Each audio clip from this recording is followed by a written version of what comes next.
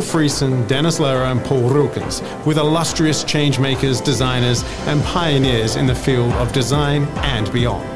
To explore these conversations and additional content, visit designtochange.online. For now, let's start the conversation. Conversations. All right, you wouldn't believe it, but across from me, without a screen in between, I'm looking into the whites of the eye of Carina Bauer, the CEO of IMEX Group.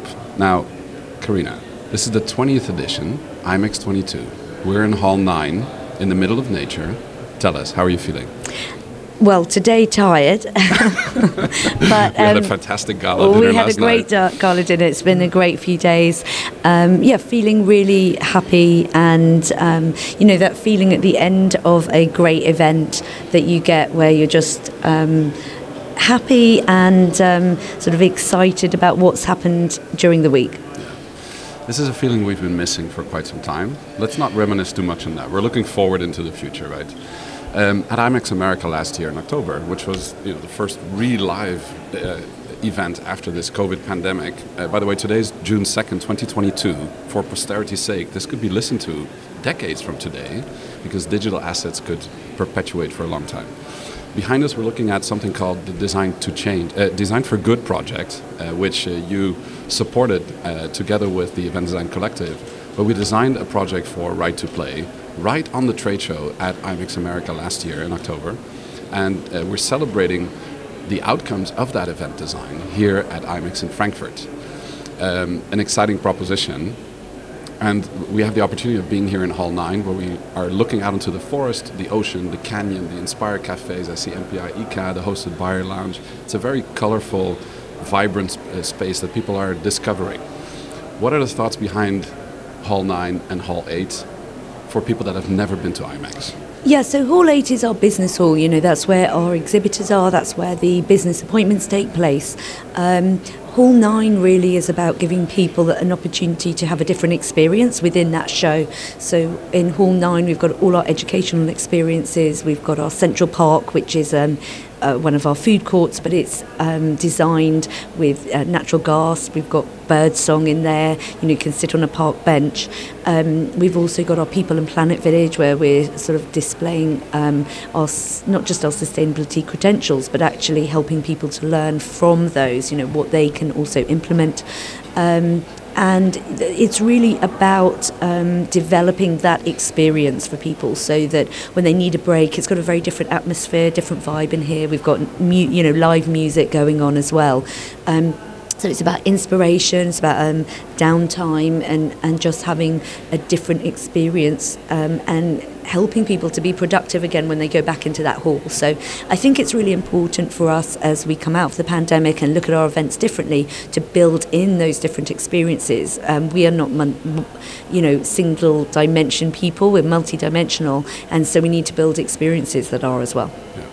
Now, this has been a very special experience for me. The reason being is that it's the first time ever that one of my family members is attending IMEX with me, and this is my 18-year-old son Olivier, who's right now at the Future Leader Forum. And I could see the flip in his eyes on Monday when we were setting up and you were walking by, and we had a little conversation, and he said, I want to travel the world. And he took a gap year, and then with COVID he wasn't able to travel the world, and by the time he got to see the flight prices, he saw that working for 6 months at a student's wage will not get you very far. So I challenged him. I said, would you like to see the world in 3 days? And he said, how does that work? Well, join me to Frankfurt and we can walk Hall 8 and see the whole thing. And it's funny how he has no interest in the events industry whatsoever at first. I do not want to push him at all.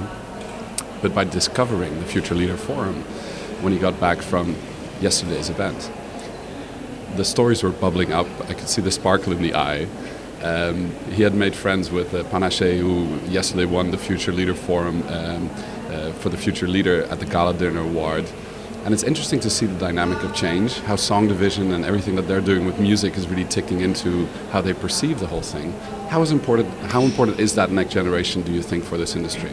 I think it's, what you've just described is such an interesting kind of microcosm case study of the challenge that we face in the industry, where we're not perceived as a sort of exciting career opportunity for young people, and yet when they actually come and understand what we do and experience it, as you say, the sparkle is in the eye, and even not even young people, but professionals from other industries, maybe friends, family come, and they actually feel the atmosphere and they see the opportunities here, and also the breadth of things that event professionals do, right? Exactly. That's also not one-dimensional. There's so many different elements to the skill set that you need, and the segments that we have in the industry. So, I think it's really interesting. I think that's a big challenge for us because we're competing, with finance, with advertising, with these well-known industry sectors that present themselves actually as great career opportunities and kind of sexy career opportunities. The reality actually for many of those sectors is the opposite of us. Exactly. And the other thing that he's probably felt here is that there are real sort of connections and relationships. He's already started to develop those, and that's what really makes this industry so very special, which is why we always say nobody ever leaves the industry. So I think I think it's great that he's had that experience, and I wish that we could get even more people to understand the benefits of seeing this industry as a desirable career. Well, I think you're doing everything you can to bring the industry together. I think we all have a responsibility to make sure we get to know about it, right, and visit it in the first place. So for any podcast listeners to our podcast who are all event design geeks, so they might be familiar or not be familiar with IMEX, if they haven't been, what would you say?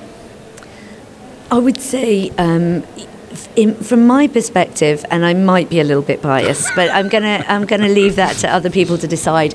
But I would say that if you're in this industry, you really need to come to an IMEX show, because this is the central point in the year, whether it's here in Frankfurt or in Las Vegas, where the whole global industry and every sector of the industry comes together. I think, because there are so many skills, because there are so many different jobs and sectors in the industry, you can get a bit sort of lost in just doing your thing and actually not get a sense of the wider world, the wider industry that's out there.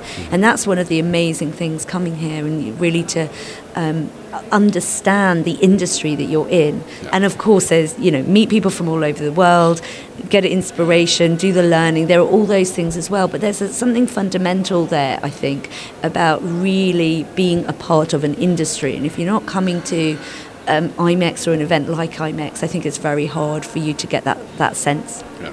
Events are pivotal moments, and they build, the structure of how people look at things. Your event being only 2 years older than my son, I'm very impressed at the evolution that you've been able to create over the 20 years. So I congratulate you and the team. I think you're doing a phenomenal job. You make an event with thousands of people feel like a family reunion, and that is no small task. So congratulations. Thank you. Thank you. Thanks. This has been another episode of the Design to Change Designer Conversation series. Explore these conversations and additional content at designtochange.online. Want more right now? Tune into the backstage episode of this conversation and hear what the experts discuss off stage.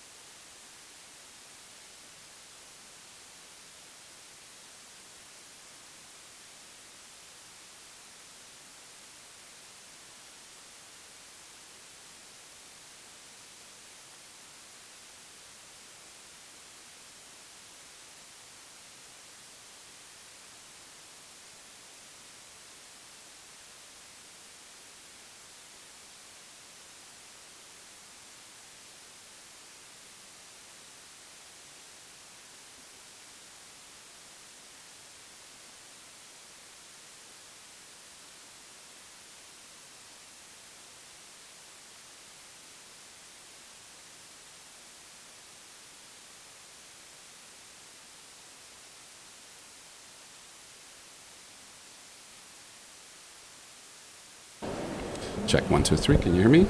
Yeah. All right, loud and clear. Good. Just a little bit. There we go. So I'll play the little jingle, and then you can go ahead and ask the question, and I'll kind of talk you through it, and keep asking questions about things that I need to explain. Okay. Okay. Here we go.